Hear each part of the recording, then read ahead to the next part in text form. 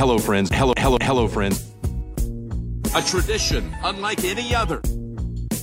Oh, my goodness. In your life, have you seen anything like that? There it is! Adam Scott, a life changer. Mashed potato! Here it comes. This is the 19th Tee podcast. Kieran Marsh, Nathan Drudy back with you for another week. Drudester in the, well, it's the simmering west. The Celsius in the high 30s there, Drudes, at your end of the country. Yep, 37 today, 38 tomorrow. Grass is taking a battering. Sprinklers are on as we speak. It's the Ashes-free Western Australia as well, KM. Only took us 30 seconds to get our first joke about the Great Wall of WA. Shocked but not at all surprised. Speaking of the Ashes, it's the complete opposite here on the other side of the Nullarbor from a weather perspective. And Drudes, you could set your watch to it. First test of the summer, we've had the La Nina event, absolutely hissing down with rain. And of course, the sun comes out today and it's about 85% humidity in the air. So, and you get the traditional 2 days out from the first test. I love this. I was talking to a friend today. We're getting a little sidetracked off the top as we tend to do. Annually, you can set your watch to it. There's always the leak of the photo of the Gabba pitch 2 days out, and everyone loses their collective mind. Oh my God, look how green it is. Should we bowl first? What do you reckon? Everyone also knows that the Gabba curator staff do their last cut the night before. So even today it looked the same, and they'll do a cut tonight. It'll come up a picture. Now, don't get me wrong, it'll be a bit green by virtue of the conditions here, but you want to entertain the thought of bowling first. Just cast your mind back to 2002, 2003. Nasser Hussain wins the toss, bowls first. Harmison sends it the second slip with the opening ball of the summer, and England go on to get absolutely dusted. So everybody knows you see out the first session in Brisbane, you play in the V and you score runs for days. So that's what I'm tipping. Whoever wins the toss tomorrow won't hesitate. It'll be bat. Thank you very much. Well, you know the saying, mate. If you feel like you're going to bat. If you feel like you want to have a bowl, bat. Like, it's pretty simple. Think about it for a moment and then bat. Bat first at all opportunities. That's exactly right. So round them off at 1,000, Jimmy. Round them off at 1,000, Jimmy. The mighty Queensland Bulls. Speaking of the mighty Queensland Bulls, they do love a beer back in the day, as did Jimmy Maher, who we mentioned there, and as do our friends at Gage Roads Brewing Company, WA's premier craft brewery, named after the strip of ocean between Rottnest and Fremantle. Quick shout out to Gage Roads. This is completely unscheduled and unrehearsed. I went to my wife's Christmas party on the weekend here in little old Brisbane. Gage Roads on tap. I was having sidetracks all night. Unbelievable. Couldn't believe it. Now, obviously, they've got a great foothold in Western Australia, significant presence in Victoria. They're starting to work their way up the East Coast, but I was very impressed with the venue there on Saturday evening with both the single fin and the sidetrack on tap. So they've got work to do our friends at Gage Roads to really crack that Queensland market, because having spent some time there last year, KM, Queenslanders are fiercely loyal to high barrier of entry to any other beers. Yeah, high barrier of entry to the mother's milk. I'm looking forward to a couple of watered down golds when I head off to day 3 on Friday. Not as good as a sidetrack anyway. Are we going to get play? First, before we get into some golf, are we going to get? How good's this? We're 5-6 minutes into a golf podcast. We're on the cricket. It's exciting, Marshy. It is exciting. Are we going to get play? I mean, the weather looks shithouse. Yeah, I think we will. Not sure we'll get full days through the first 2 days. So I think we'll be interrupted, I would think. I think tomorrow should be okay. All right. Thursday looks like the bad day of the week. So, yeah, we'll definitely see some play. It'll be interesting to see, obviously, no James Anderson, obviously selection of Travis Head ahead of Usman Khawaja. Fascinating, Drudes, to say the least. The guy's been averaging 87 this summer. Don't worry about it. Don't have to be dead to be stiff, Usman. Anyway, it'll be, look, it's very exciting. It always is this time of year, particularly around, there's only probably 2 test series that really get up for us, this and the Indians. I'm thoroughly looking forward to the summer of cricket. Let's talk golf. let's talk some golf. We had set aside this episode. We flagged this a couple of weeks ago where we would do an episode previewing the Australian Summer of Golf because that kicks off in earnest this week, Drudes, with the Vic PGA. So that will be the majority of this episode tonight as a preview of the upcoming Australian Summer. A couple of bits to knock off prior, though. First and foremost, on the PGA Tour, Victor Hovland, a winner at the Hero, unbelievable trend that he's really leaning into. He only seems to win in tropical locations.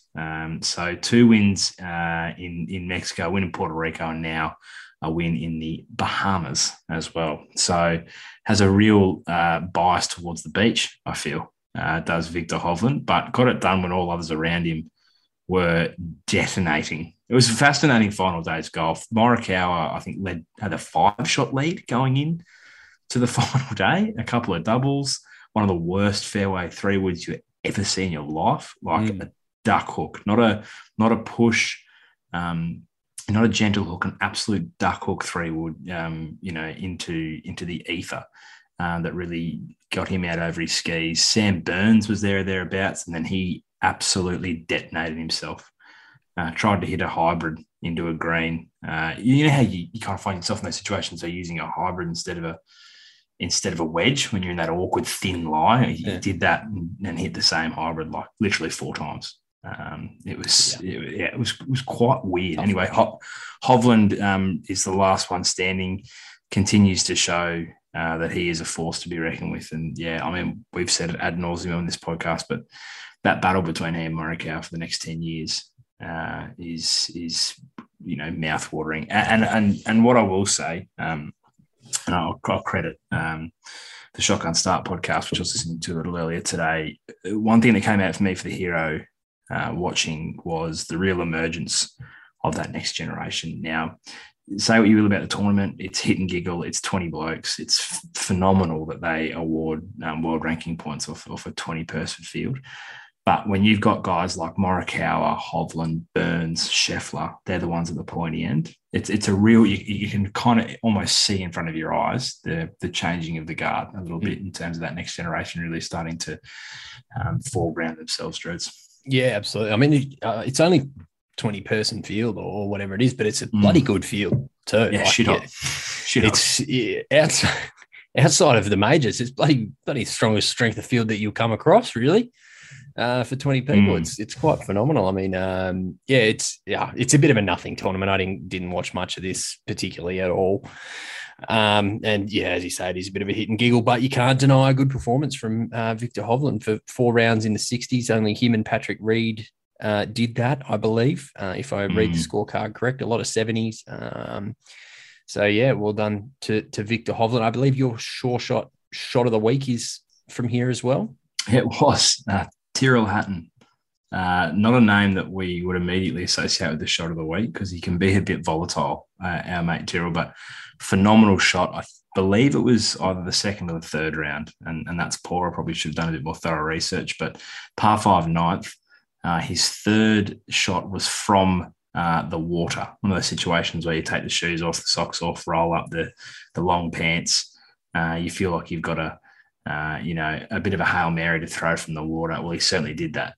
He was probably 40, 50 yards out, ball beneath the surface of the water, and took the wedge and stuck it within 5 feet. So he knew it too. He stood back from it and kind of put his arms out and looked around everybody and tipped his hat, as Tyrrell does. Quite the character, obviously. He is. A bit of bants. But no, it was a good shot in amongst, there were plenty. I mean, Victor Hovland had back-to-back eagles today to cement himself. So there's plenty of good shots around, but we haven't seen one from the water so far since Sure Shot to come on board. So I thought that was most appropriate. That is, of course, the Sure Shot of the week presented by the brand new Sure Shot Pinlock 6000 series laser range finders with the fastest optics yet, enhanced battery life, and improved ergonomic case and an internal magnet.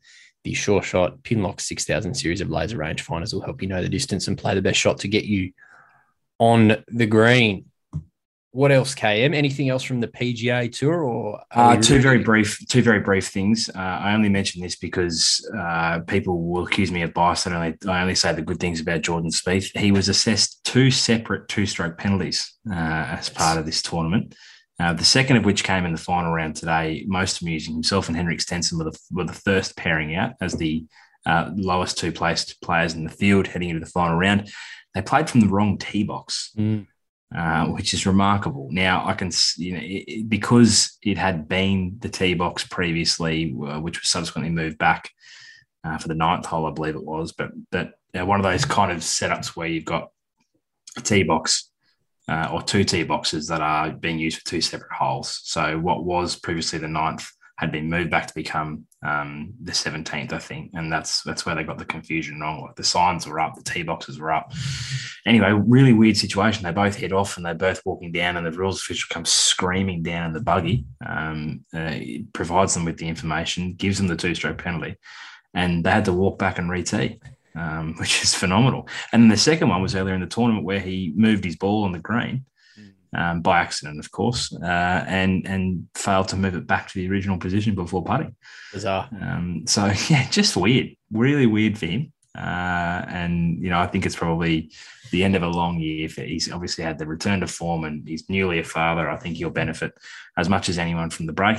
Drudes, and then the only other one was just Tiger in general. It was Tiger's tournament. It is his invitational. And it's been almost a week since he had the initial kind of golf TV staged interview into the press conference before the hero. I don't want to revisit that because all and sundry have written about, particularly his inability to address any questions around the accident itself. Suffice it to say, he seems to be in a good place, both mentally and as good a place as he possibly could be physically, noting that his body is well and truly broken. So all indications seem to be that he's gearing up to play the father-son in a week or two's time with young Charlie. And what I think was refreshing was the complete transparency and honesty that he will not get back to where he was ever. The acknowledgement that 2019 at Augusta was his Everest, and he does not have that within him. And that if he can get back to play a handful of tournaments each year, if he can even get back to that, then he will be happy. And that was refreshing outlook from a guy who's never given us probably that level of perspective. He's been so dogged and one-eyed in his determination to win that nothing else below that has been acceptable. And it was just a little bit more human from him. Yeah, as I said last week, I actually don't care if he doesn't play anymore. I think, we debated at the time whether Phil's victory at Kiowa this year was, you were a staunch believer that it was the most significant major victory in our lifetime. I look at where Tigers was, and I probably still sit with Tigers' victory in 2019. And there's both great and there's cases for both. And I'm going to choose to remember that was the pinnacle, as you rightly pointed out there. And if that is it, I think the golf world is so far indebted to Tiger Woods for what he's brought to the game. And he owes the game nothing. He owes the fans nothing, maybe other than an explanation, if we've touched on a couple of times. But as I say, I really don't care if he doesn't tee another ball up competitively again, because he's given more than he's worth to the sport. So that's probably all I have. Couldn't agree more.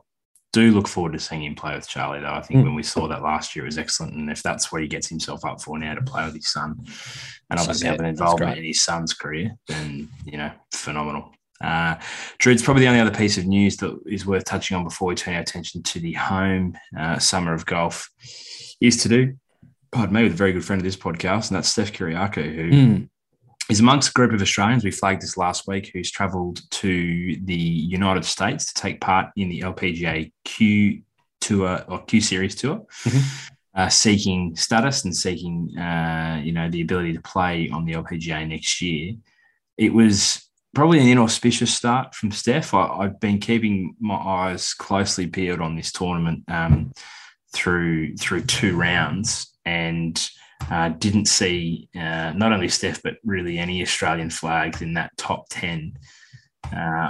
Wowee, Drusa. Round 3 is where she started to turn, and then round 4, a final round, 63. 9 under 63. catapults her. I think it got her into a tie for second at one point, and she ended up in a tie for fourth.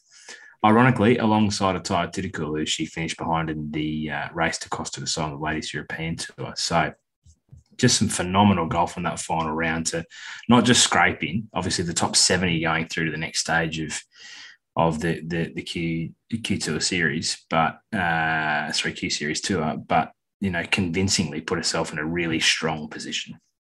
Yeah, absolutely. I mean, she's we've known her talent, and the challenge has always been taking it from Europe to the States, as we've said, with a lot of those players who have done really well in Europe. So it's great to see her go over. Could have easily gone to water after round two, when it is so cutthroat, as we heard Wazza talking about last week. So great for her to fire a massive 9 under. I think she had a great quote, basically just said that she decided to go low, and that was it. So I wish it was that easy, Marshy, but not quite. But shout out also to a friend of the pod in Karis Davidson, who finished T11, a further 6 shots back, and Sarah Jane Smith, who gets through in T24 as well. So 3 Aussies progressing through to the next stage, which is fantastic to see. Yeah, huge. Top 70 through, as you said, Drudes, to the next stage. Commiserations to Aussie Robin Choi, who was unfortunately cut, finishing 6 over through 4 rounds. So we'll certainly keep a keen eye on the progression of those 3 Australians in the next round. But yeah, Steph in ominous form. That was in Mobile, Alabama, and they head to Dothan, Alabama, beginning December 9 through 12. So in the deep south. It's an odd place to have the LPGA Tour Q Series. Mobile. Yeah, in Alabama. Not particularly known for its golf courses or its golf. No. But anyway. Except for the university. Yeah. Famous alumni such as Mr. Thomas. Drudes, roll. We will turn our attention now to the home summer of golf. So probably preface this by saying we have been maybe as critical as anyone about this, I suppose, schedule of events or lack thereof, and credit where it's due. Where it's at now, I certainly still don't subscribe to it being acceptable. But I think they've made good of a bad situation. I won't say they've made the best of it, but in terms of whether it's PGA of Australasia, TPS events, or otherwise, there is a schedule of events there now that gives an opportunity for people to not just earn a bit of money, but also, counting towards order of merit, opportunity to potentially earn a bit of status. So they do need a pat on the back in the sense of putting together a summer that's meaningful in some way, shape, or form for a lot of the players back home. Yeah, I agree. Sorry. No. I was just going to say that it's more the fact that it is. I completely agree with everything that you've said. It's just the reactionary nature of adjusting to border closures and everything that I think has continued to frustrate us. But and I think it probably speaks to a broader problem. Golf needs to be, despite the exponential growth that's gone through from a participation perspective through COVID, obviously being very friendly COVID wise in terms of sports that are able to be played, golf needs to be, really quite cognizant of its relative level of importance on the Australian sporting landscape. And I think the inability to put together a proper schedule and the reactive nature speaks to probably the true lack of influence at a government level that other sports have, the lack of sway from a commercial perspective that other sports have. So I do think it's shone a light on broader problems in the administration that need to be addressed, because you can have 9 million people picking up a golf club around the country. It won't matter for shit if you don't have the right people doing the job in the front office. So yeah, and I think the frustrating part is that 9 million people picking up the golf club. I almost feel the opportunity to convert them to golf fans and Australian golf fans is now past. Now that COVID has all but ended really in most states anyway. So that opportunity that we had maybe 3, 4, 5, 6 months ago to actually capitalize on this exponential growth that you touched on is now shifted as we come into the Big Bash season, as we come into the NBL season, and we're competing against sports that have enormous marketing budgets, that have significant backing, that have fantastic broadcast deals. So I think that's always going to be the challenge of golf. And, we let that opportunity slip 3 months, 3, 4, 5, 6, whatever it is, months ago. But we have got to a good point, I guess, ultimately, that we've got a schedule together of events that is going to earn players money. It's going to earn them points. It's going to earn them world rankings. It's all that sort of stuff that I guess is the positive to take out of it anyway. Yeah, absolutely. Look, we may have egg in our face in 12 months' time, and we could be looking back on this and saying we're incredibly harsh, but I don't know. I think you and I have seen this movie too many times. I think the experience of working in sport leaves us somewhat qualified to have these opinions. And yeah, we will continue to say because it's true. It comes from a place of passion and concern for the game, because we do love it. We want to see it thrive. So completely agree. Before we get into the nitty gritty in the events, there is a piece of news. Though, that I think is worth sharing, because it might have been lost on a larger number of people, and I know it's one that you've got some thoughts on. So I'll preface it also by saying we've just slammed them for not having any commercial nous or the influencer ability to attract sponsors of some merit to throw some meaningful cash into the game. The PGA did announce a new partner for the summer, CrossBet. Now, I must admit, I don't know too much about CrossBet. I also must admit I don't care to know too much about CrossBet. No. Because it just seems to be another one of the myriad of platforms where I can go and throw my mortgage away. However, they will be a significant presence at all the events we're about to speak about. So why don't you just give us the short synopsis, Drudes, of the CrossBet partnership, and then probably more importantly, your thoughts on the deal. Yeah, CrossBet, they're going to become a year-round partner of the PGA and the PGA Tour of Australasia. So you'll see them across digital assets, tournaments, content, as well as the CrossBet Champions Lounge, which will be a feature of the Oz PGA and the WPGA Championships up at Royal Queensland early next year. The party hole will continue, and that's where the Champions Lounge will be involved. I guess that's ultimately the long and the short of it. And you raised a really good point, and I won't steal your thunder by mentioning it, but I think I'm not a particularly massive fan of incorporating sports betting into sports, just as a principle. I think it speaks more broadly to an alignment to values.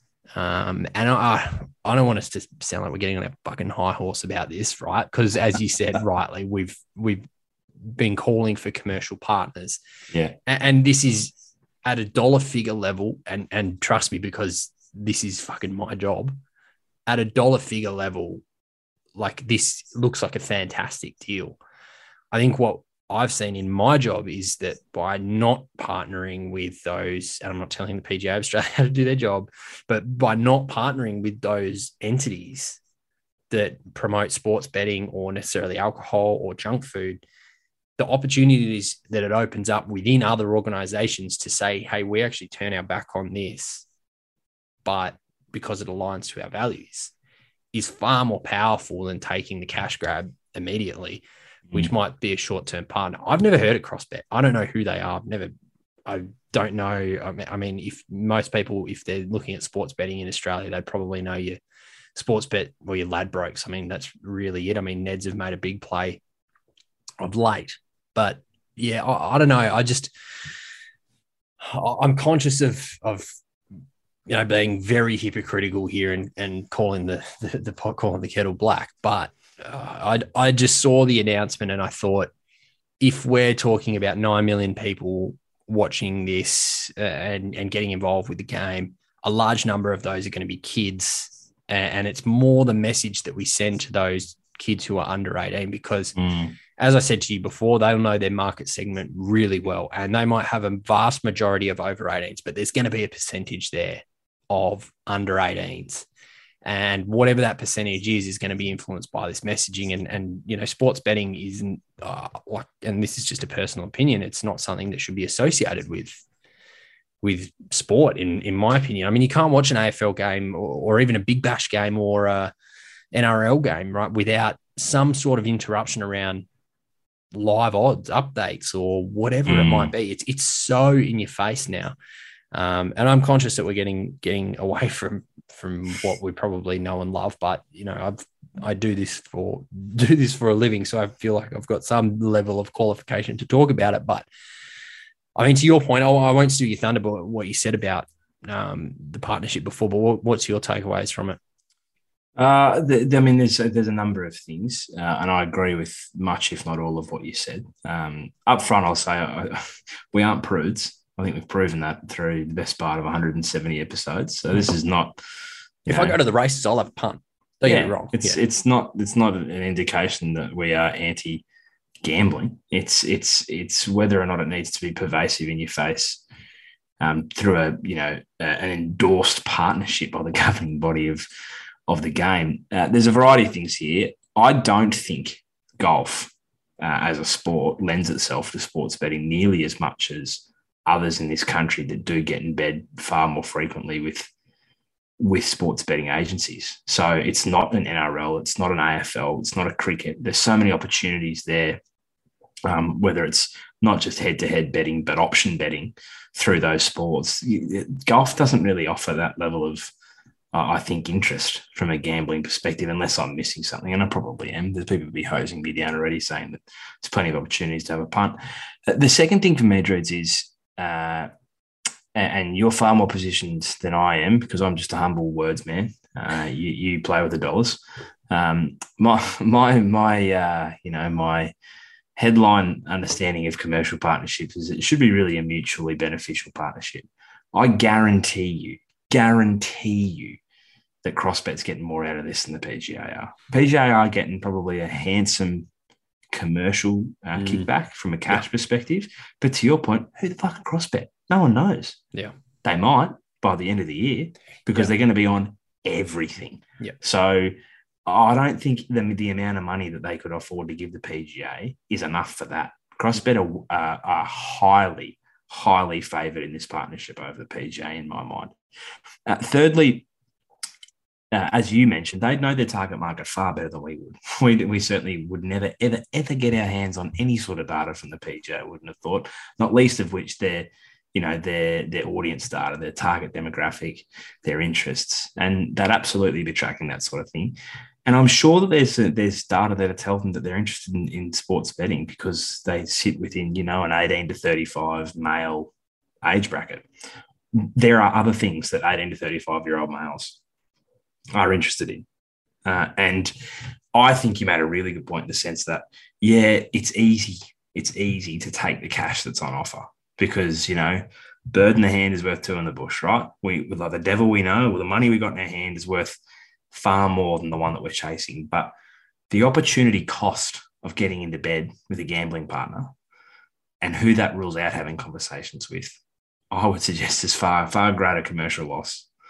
And probably most importantly, I think, and finally, my final thoughts on this is, at a time in the environment at the moment where clubs are, honestly, they're running away from sports gambling now, not necessarily at a league level. There's still some issues around leagues like the AFL or the NRL getting into bed with gambling partners, but clubs specifically themselves. The most recent example, and I'm not saying this because I support them, I'm saying this because it's literally the most recent example.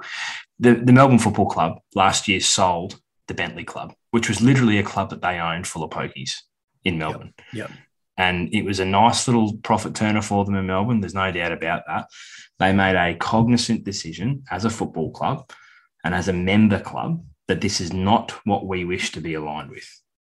They sold the club. They took the money, reinvested it back in the club, have absolutely no ties to gambling now. Now I think Richmond did it all that not long ago. Hawks have done it too. Hawks have done it. Clubs are running away from gambling, and the PGA are running towards it. And I agree. It's hard on the one hand to slam them for not bringing any cash into the game and then slam them for the cash they bring into the game.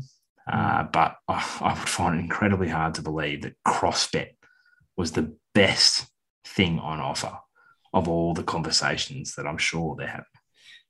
Yeah, it's a fascinating one to really look at, and it depends on how you want to break it all down. But there's a number of teams in Melbourne that are partners with the anti-sports gambling, something like that. I don't know what it is. There's a specific title, but I think there's 3 or 4 AFL teams, Melbourne Victory, Melbourne Storm are part of it, I believe, some netball clubs, Big Bash clubs.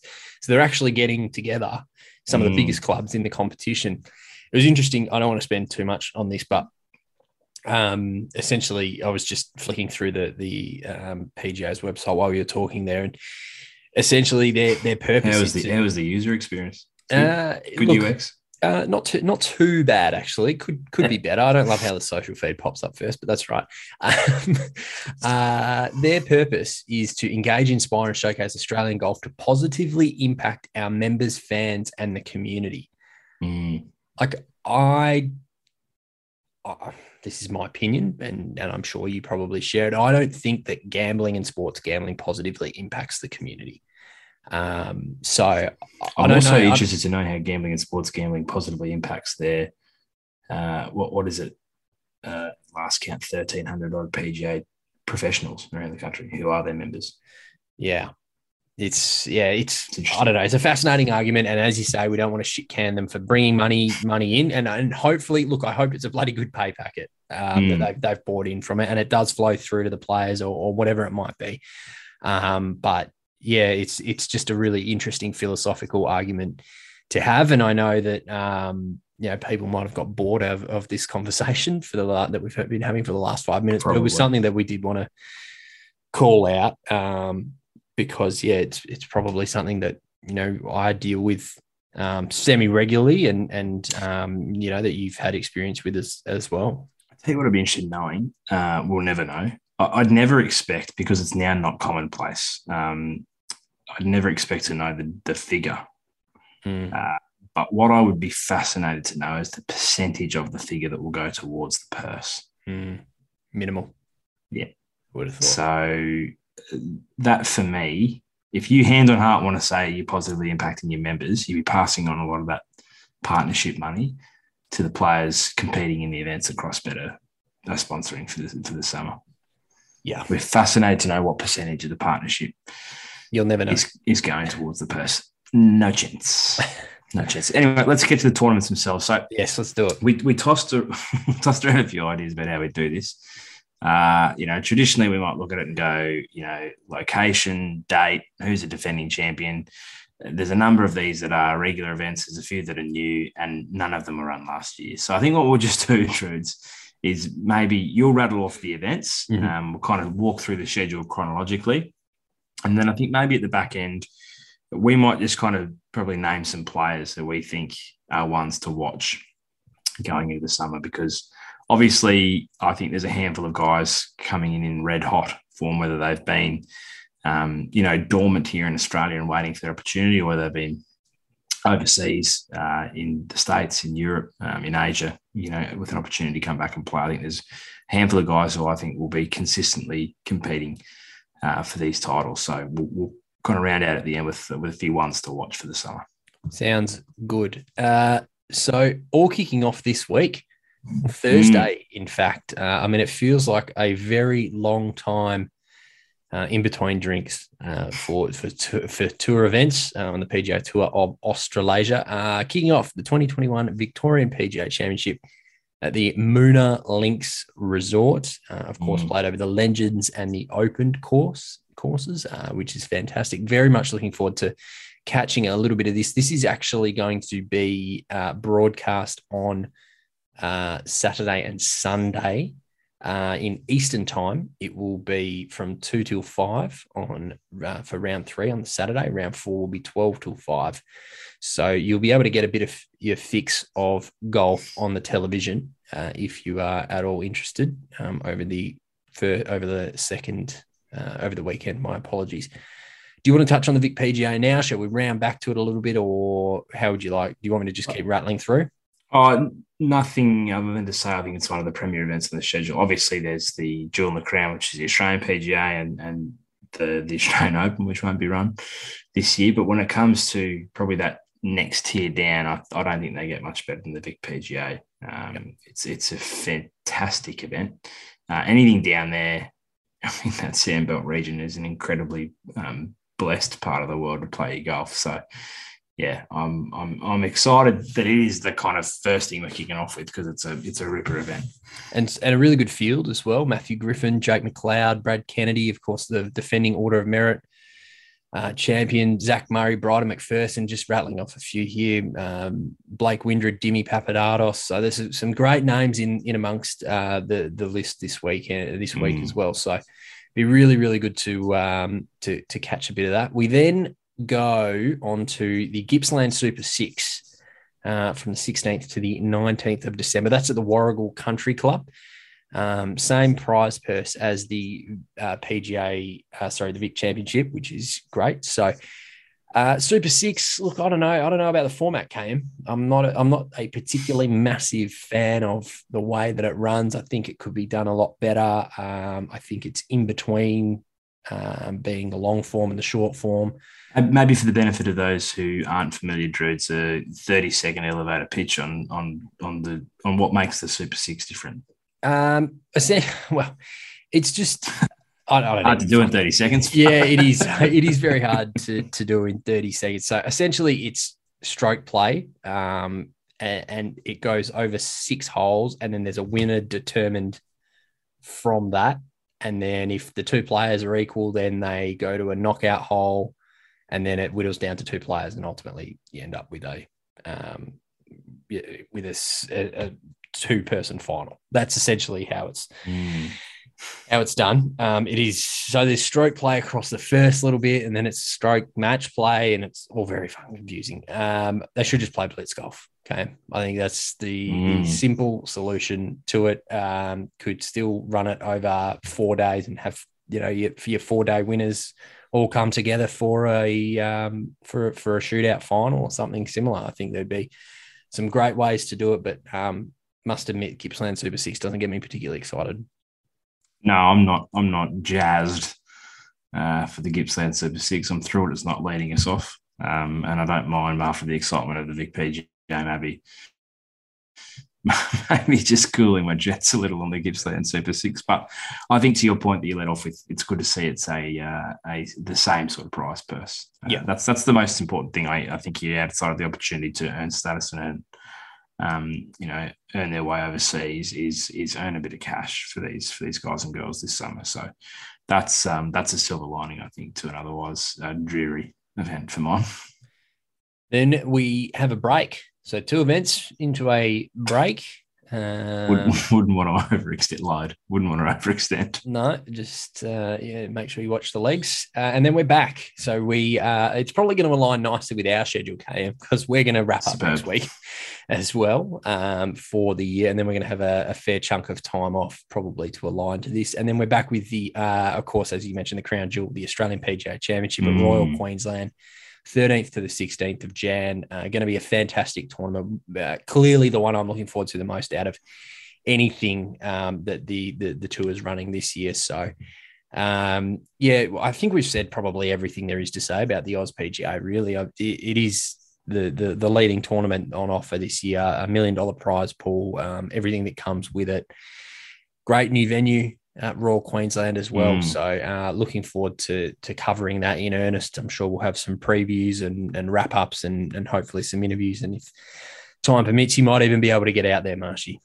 Yeah, I do have my sights set on day one, being Thursday. I think it'll be a quieter day than when the masses get there on Saturday and Sunday, and probably just give me a little bit more flexibility to follow closer than Otherwise, would get the opportunity to on the weekend. So I would suggest tee times being friendly to a 2.5 week old. I'll be on the shoulder of our mate following him around for his 18. But yeah, it's a great venue, Royal Queensland. It's nice that the PGA has moved there. Don't take anything away from Royal Pines. I've enjoyed walking around Royal Pines a number of times for the tournament, but I think a fresh start and one of the oldest clubs, Alistair McKenzie designed course, one of the only ones in the country. So obviously then redesigned most recently by Michael Clayton, who's very invested in the setup, as we've seen. If you're paying close attention to our socials, there seems to be a little bit of oversight from the PGA about course setup, in particular rough and fairway integration. And Clates has got his bean a bonnet about that, I think deservedly so. So it'll be a great tournament. Look, I'm not going to get bogged down. I do lament that, and it's taking nothing away from these two individuals, particularly Minwoo Lee, who I'm excited to see come home and come into that tournament with the pressure of being the highest ranked person in the field and come home and carry that expectation to win this tournament. I'm really excited to see how he plays with that in mind. But, it's tough when the two big names on the posters leading in are Minwoo and Jeff Ogilvy.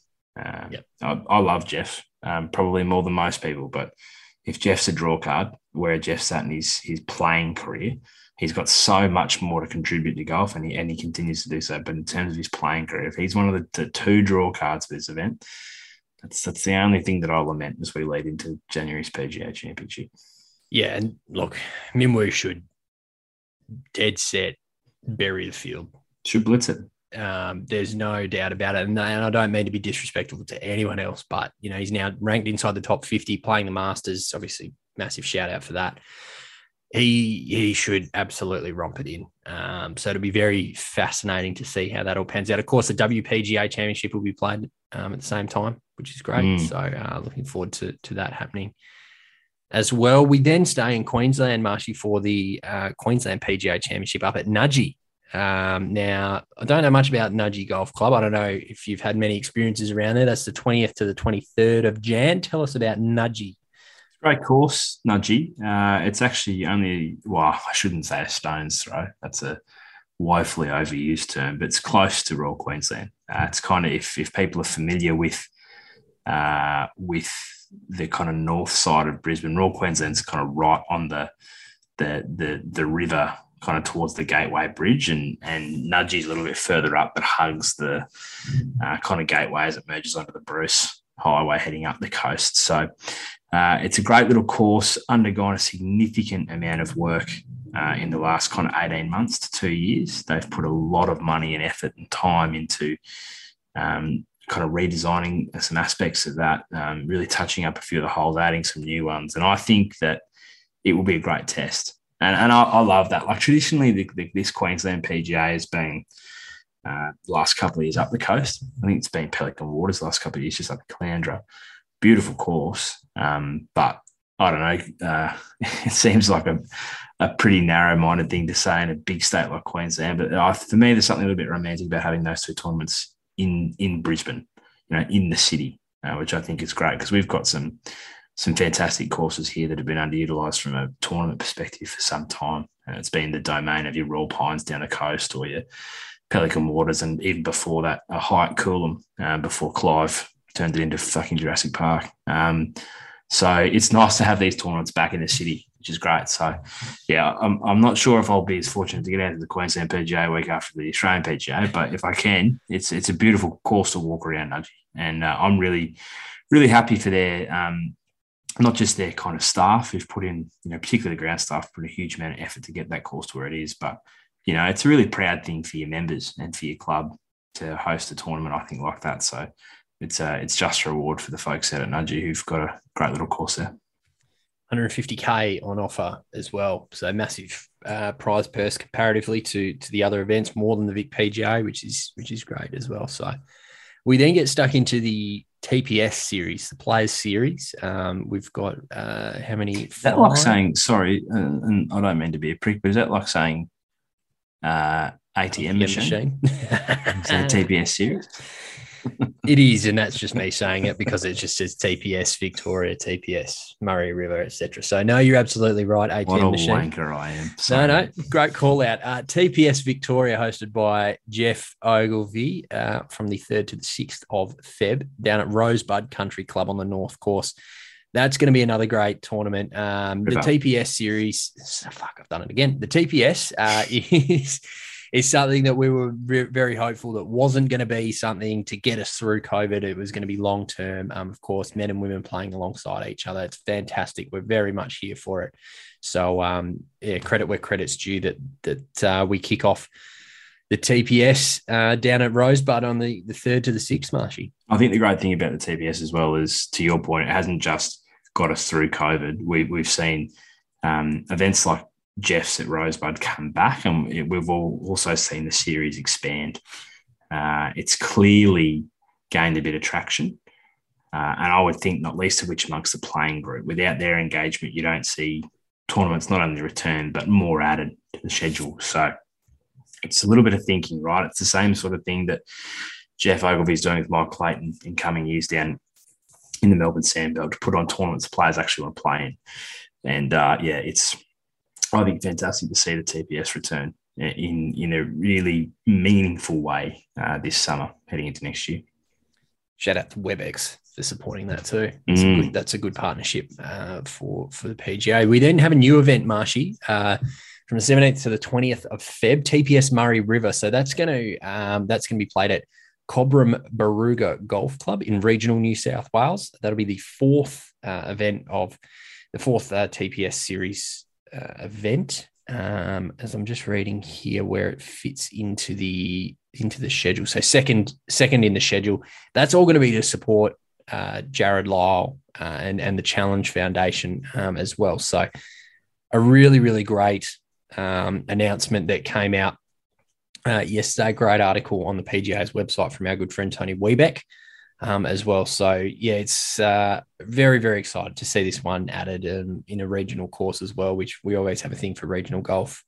And here, Marshy. Was it Cobram Barooga? Cobram Barooga. Yeah, I believe that was very close to where Jared grew up in regional Victoria. So, yep. Outstanding initiative. Obviously, Jared's wife, Bryony, and the family, the girls, I think continue to be humbled by the support they receive from the broader golfing community, and it's the very least they deserve. And the very least his legacy deserves to have a tournament like this tied to him in a place that was very special to him as well. So credit where it's due to those that got this off the ground and did so in his honour, because it'll be, I think, a really probably important one for the players as well. I think that legacy, and you only see it in someone like Lucas Herbert, who continues to wear the Luke the Duck pin around the world wherever he plays. I think it's something that sticks with great resonance to a lot of the Australian cohort, and I think you'll see a really decent field turn up to that, to be a part of that inaugural event. We then get into the back half of the year, the 3rd to the 6th of March, TPS Sydney at Bonnie Doon, hosted by Braith Anasta, our good friend, who's been a massive supporter of, I guess, not only this podcast, but the TPS in its entirety as well. And it's great to see him and Jeff really championing the TPS across the board.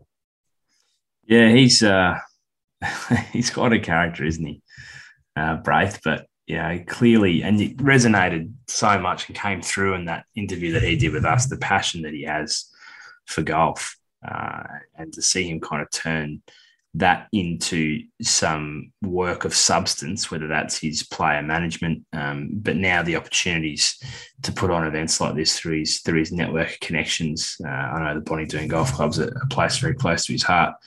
It's a great event, and I think one that I'm sure will be hotly contested. I think you only have to look at the guys that come from that Sydney area, who I'm certain, without that Aussie Open, will want to get along there and play well in front of kind of family and friends at home. We finish off the TPS in Hunter Valley, Oaks Cypress Lakes Resort. That's a new event, the 10th to the 13th of March. 200K up for grabs on that one as well. So that's a nice little prize packet for whoever takes that home. So that's hosted by Jan Stevenson and Peter O'Malley as well, obviously two legends of the game. Fantastic looking course, Oaks Cypress Lakes Resort. So looking forward to that wrapping up the TPS for another year, KM, before we head to New Zealand. It's a really nice course, Drude. So I was down in the Hunter a couple of years ago for a wedding. There's two really nice courses down there. The Oaks Cypress Lakes is one. The other is the Vintage, which is a Greg Norman design course. I played the Vintage. Didn't get to play Oaks Cypress Lakes, but drove past it a number of times in between tastings at the wineries. And it was, it looked very special from outside the boundaries of the fence. So yeah, it'll be a ripper tournament, that. Then head across the ditch to New Zealand. So we have a couple of weeks off in between that. 31st of March to the 3rd of April down at Millbrook, the New Zealand Open. Brad Kennedy, the defending champion from a couple of years ago, but excited to get across to New Zealand. Not us personally, but excited to get the tour of Australasia across to to New Zealand and Millbrook. Oh, Drew, so I'd love to be getting across. It's one of my favourite parts of the world. Do you know where Millbrook's really close to, as it turns out? Let me guess. You haven't mentioned this for a while, actually, so well done. The Arrowtown Golf Club. Incredibly close, actually. It's on the road out. So you drive past Millbrook's on your right and you go another probably about 15 minutes to run into Arrowtown. This is funny, right? Because I'm now telling a bunch of stories of golf courses that I've been to without actually playing them, which seems kind of redundant for this podcast, but it's got 3 nines, Millbrook, and the composite kind of championship 18 they use is phenomenal. It's kind of right beneath the kind of Coronet Peak there. If people are familiar with Queenstown, the Remarkables in the background, it is stunning, and it's kind of in that region. You've got Jack's Point, which is the famous one there. You've got Millbrook. Traditionally, in the past, this has been shared. You've got between Millbrook and the Hills, which is actually Michael Hill's, the Jeweller's private golf course, which is across the road from Millbrook. But it is solely at Millbrook. It's a beautiful golf course in the South Island there in Queenstown. We then go to the North Island, just north of Auckland, for the NZ PGA Championship at Gulf Harbour Country Club, which I'm just looking on Google Maps, looks absolutely stunning in sort of the bay of Auckland, probably a little bit more north than Auckland. Don't really know my New Zealand geography, but it's pretty much on the eastern side of the entire country, really. The Gulf Harbour, Rapia. Yeah, no. Wangaparoa. Yeah. Yeah, there you go. Looks stunning, though. Yeah, that's I'll have to take a look at that. I'm heading over to New Zealand for a wedding Right. later next year, September of next year, on Waiheke Island, which is you have to fly into Auckland and you get a boat ride across to Waiheke from Auckland Harbour. Must be nice. Must be very nice. Looking at a couple of days in Auckland prior, so. Yeah, add that one to the list. I might take a trip out and sit at the bar and go to another golf course that I don't play, and I can report back about how nice it looks, Drudes. We then have a week off before rounding back, coming to the west, actually, KM. There you go. Look at that. TBA. Who knows what's going on at the moment. April. I don't know. All reports are 1st of Feb. That's the rumour mill running riot here, but who knows what that looks like. I'm due in March, so I'll really hope so. That's the WA PGA Championship out in Kalgoorlie. Speaking of stunning courses, I've not played Kalgoorlie. I've not been out there, but it's absolutely stunning. The contrast of obviously the green grass against the red dirt, and the work that the team does to keep that grass not only alive, but looking as lush as it does is truly phenomenal. And I did have some friends go out and play it recently, and they said it was one of, if not the best courses that they've played in Western Australia. So hopefully I'll get out to Kalgoorlie. That'd be nice. Obviously work certainly ramping up around that time, but I'm looking forward to having golf over here in WA if it does eventuate. Yeah, if Marky Mark will let you through, obviously that'll few little issues from an Ashes perspective, but you'd like to think come April will be good. And obviously it's the back-to-back events there with the next one you're about to mention in Metro Perth. But yeah, that's always from an aesthetics and a picture perspective one of my favourites each year. To your point, full credit to the staff there at Cal. They do a phenomenal job of keeping that course in as good a nick as it is. They probably could give you some tips for your grass. What I thought. Yeah. Possibly. I might have to hit them up. Then we come back to Royal Freo for the WA Open, 28th of April to the 1st of May.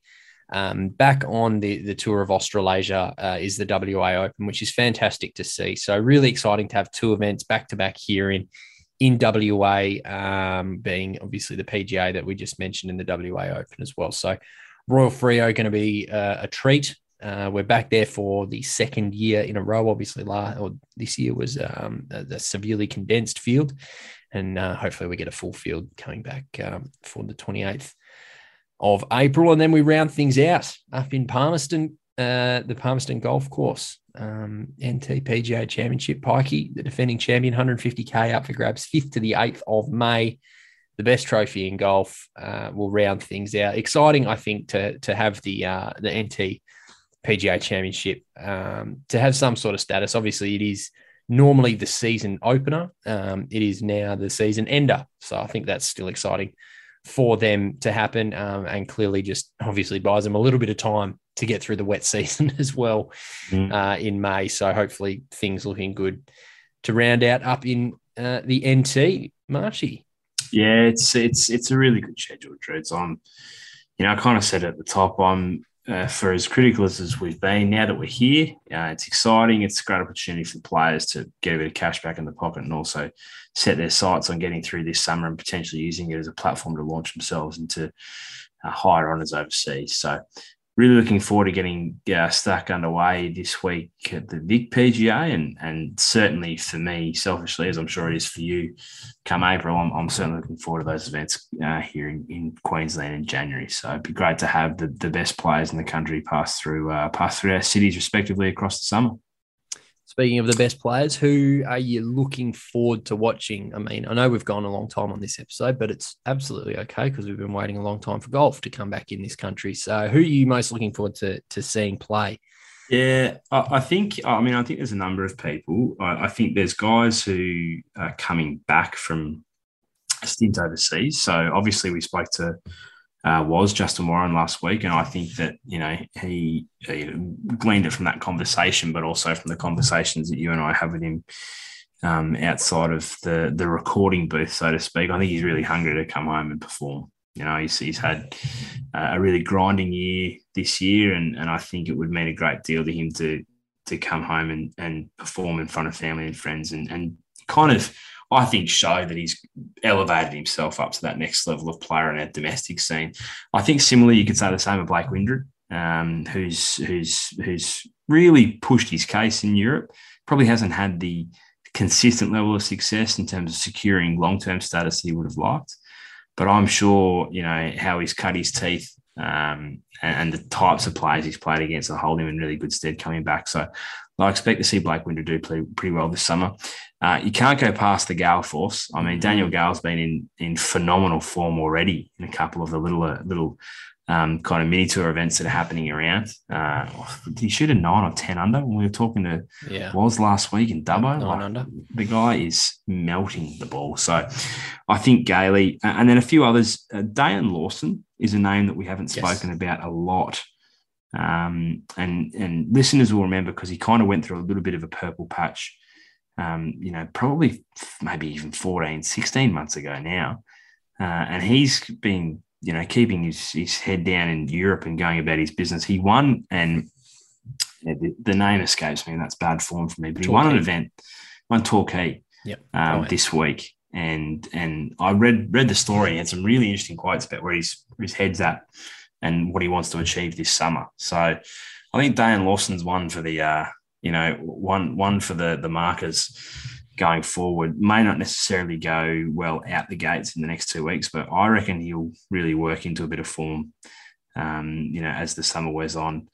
And then Drudes, in terms of two more names I want to throw out, Brad Kennedy, or obviously the Order of Merit winner from last year. And I think poor old Brad gets overlooked. We get so excited about, that next batch coming through and the people who are coming home, or those young guys who've been sitting dormant here. But Brad Kennedy is as consistent a golfer as we have in Australia. Incredibly small gap between his floor and his ceiling. And far less volatile than maybe some of his younger counterparts. And I think the same can be said for Matt Miller, who, you'd be an absolute mug to bet against Matt Miller in any of these tournaments. You heard Woz talk about him, or we heard Woz talk about him. I think that might have been, but we weren't talking on the air. But Woz just said the guy, when he's on, you can't go with him. Yeah. So Matty Miller's another name. Himself and Brad Kennedy from an experienced campaigner perspective, who I would not be surprised to jag multiple events. I've got a couple just to flag. Jake McLeod's a really interesting one, coming back from probably a fairly disappointing stint in Europe, I would say, by his standards. I'd say that he would probably would admit to that. So that'll be really interesting to see how he goes coming back to the Australian Tour. Obviously, as we know, immensely talented and arguably one of, if not the most talented golfers on the Tour of Australasia at the moment. Zach Murray, a good friend of this podcast, I think he's set for another great season. You obviously touched on a few as well. I did want to shout out, as I just scrolled down to find the list of names. So you mentioned Dayan Lawson, who was one, but Nathan Barbieri, who we've heard massive raps on, and Charlie Dan is a name that people might not have heard particularly too much about, but was really close there or thereabouts at the Western Open and out at Dubbo. So he's a name just to keep an eye on. Don't know that he's going to maybe be a victor this year, but he's certainly got the talent. Johnny Lyris, I think it's Lyris. It might be Lyris actually. Not too sure. So he played in the States as well with Wazza on the Corn Ferry Tour Q School and finished, had some great finishes there. So he's clearly got talent. And shout out to Jed Morgan as well, who's making his pro Australian debut this week at the Vic PGA Championship. So still one of my all-time favorite chats was with Jed. So we wish him the very best of luck in that. But I think you've kind of covered off on everyone. I mean, there's so many great talents within this tour, and we're certainly looking forward to seeing all of them in action. Obviously, we've got our very close friends of the pod as well, but we're looking forward to just watching golf back on the television and seeing it all unfold over the next few months at least, Marshy. There's one other name, Drudes, that I want to mention. And obviously there'll be a number of integrated events across the summer, but then also obviously the WPGA running at the same time as the PGA. Grace Kim. I think this could be a real defining summer for her in terms of her ability to launch into a career of significance. Like, I think if you cast your mind back, we've only seen it with someone like Steph Kyriakou, who really did quite well here at home, not least of which was winning, that event at Bonneville as an amateur on the Ladies European Tour before turning pro. And now obviously you look and see she's gone consecutive years of, Rookie of the Year in Ladies European Tour and then third in the season-long race. So I think Grace Kim, she ran second only to Danielle Gale at the Western Open at Dubbo last week. She beat Woz by a stroke. And I think she is in – I heard an interview with her. She did on SEN down in Melbourne after that performance down at Dubbo. And just the headspace she seems to be in is so free, like just playing with absolutely no level of pressure or expectation, just enjoying a golf. And that came through in the conversation we had with her. Just loves it, just passion for the game, and immensely talented is Grace Kim. And I think you might see her name a number of times on some trophies this summer. Completely agree. Huge talent, Marshy, huge talent, and look forward to tracking her progress. Was there anything else? Because I've just got one self-indulgent piece to finish off with. No, and I'm glad you do. I know exactly what you're going to say, and I'm glad because if you weren't, I was going to. So, Yes. Given I'm sure you've got all the relevant information in I do. front of you, I'll let you run with this because it's been outstanding engagement already across a short period. It has. As of yesterday, we were confirmed that we will be playing the longest day. We've selected the 20th of December. Don't know why. It's a very hot time of year to be playing 72 holes of golf and walking every single one of them in one day. So must shout out first and foremost the team members that I'll be joined by on the day. And of course, you would have heard this man's name a number of times in Braden McCubbing and been a wonderful supporter of this podcast, doing great things, as has Nick Gillies, who is a good friend as well, a very, very good golfer as well. So looking forward to playing out at Hammersley Golf Club here in WA. Shout out to Clark, who's been just phenomenal working with the City of Stirling and blocking out times for us to ensure that we make the turn with no one in front of us. And we've calculated that we've got 12 and a half minutes a hole to play. So that's going to be speedy. We're going to have to make sure that we've got everything sorted, but did need to just shout out everyone who has helped us along the way by sending us some form of donation. We have launched just over 24 hours ago. We set ourselves a goal of $3,000 and we are $3 short of halfway at the moment. So far, we've raised $1,497. And I do just, it'd be remiss of me not to read out some of these, Marshy, if you're okay with me doing that.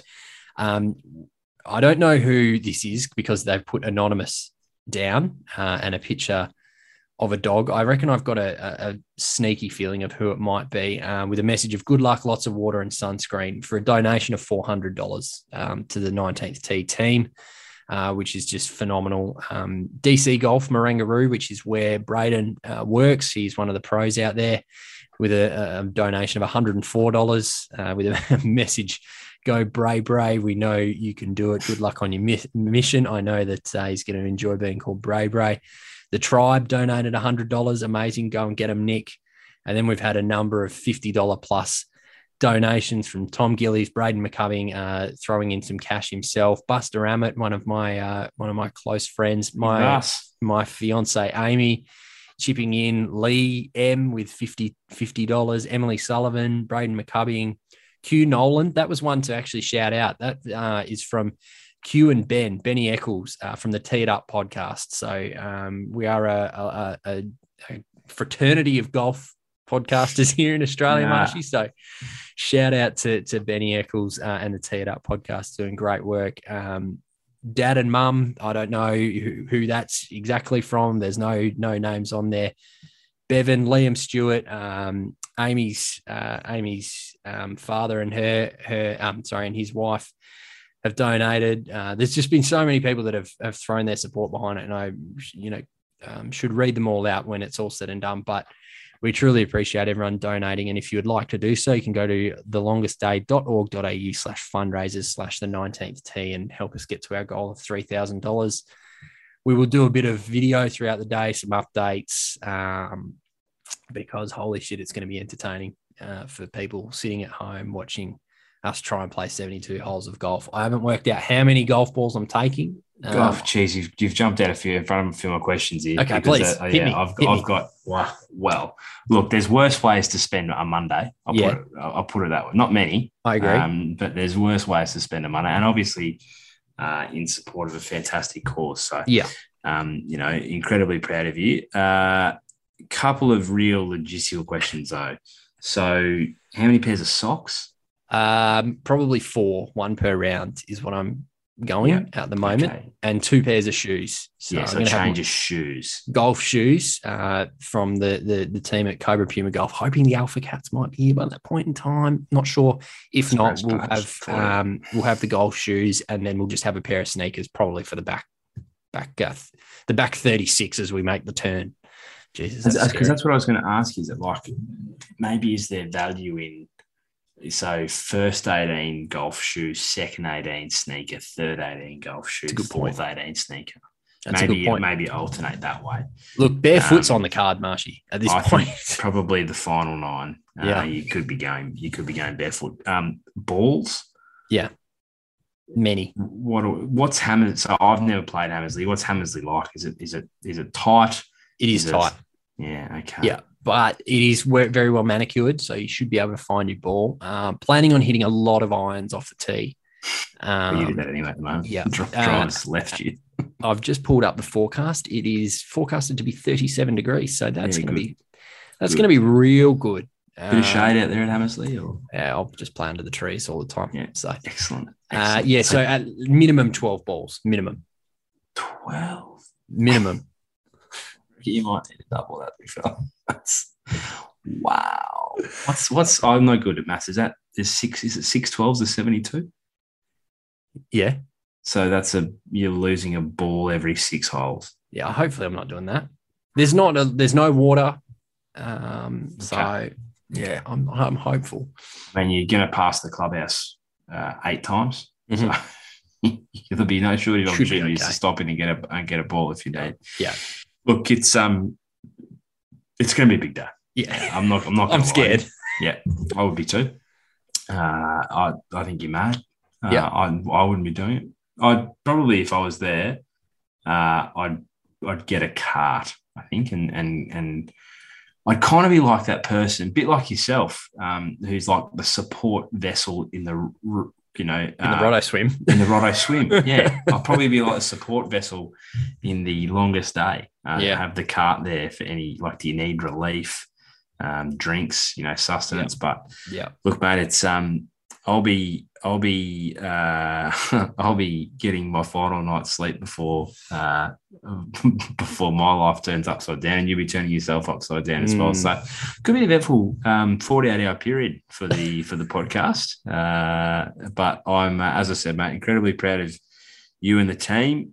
Shout out to your team members as well, and a big shout out to all those who have donated so far, and would encourage you to continue to do so. Obviously, Drudes said it's the 20th. That's 13 days away. So there's heaps. Tell you what, if you continue on the current trajectory, you might have sold yourself a little short at $3,000. Hopefully. That would be nice. We'd love to break through that.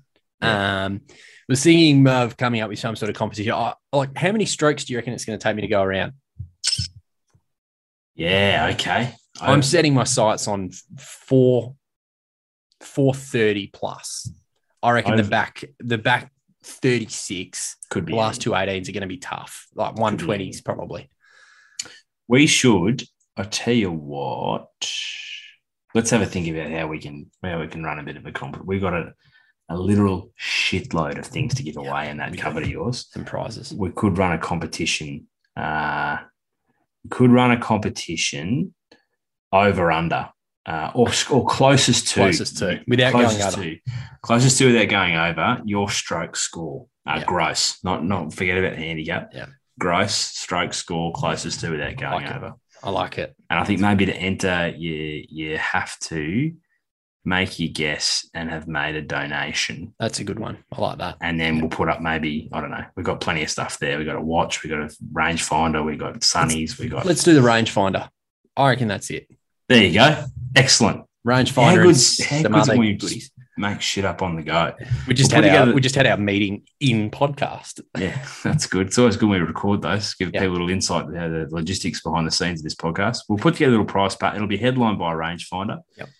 The details you'll see on socials in the next couple of days. So the deal will be your guess closest to, without going over Drudes' cumulative stroke score across the 72 holes. And to enter, you must have made a donation. We won't put a minimum on the anything's amount. Good. Anything's good. Give what you can because it all goes to a good cause. But to enter, you must have made a donation as well. So, excellent. 72, just for those interested, and currently playing off 18. If that's going to in any way inform your opinion, but we'll get that on social media. 4 7s are 28. So 4-2. So pars across 72 holes would be, what's that? 288? Something around there. What's double 200? I'm setting my sights on around the 4:30 mark. I think that's good numbers. Well, that's probably averaging maybe around 20 over around, if not a bit more.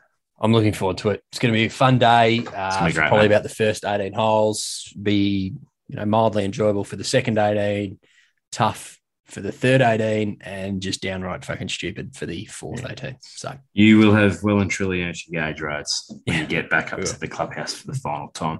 Good on you, mate. It's a fantastic initiative, and as I said, very proud of you, and very thankful to all the other people who've donated and continue to do so. Please through until the day, and we'll keep you abreast of Drudes' both preparation and progress through the day. Yes, absolutely we will. It's been good fun, mate. Obviously, a bit of a lengthy one tonight, but important to do so to preview the upcoming summer in detail.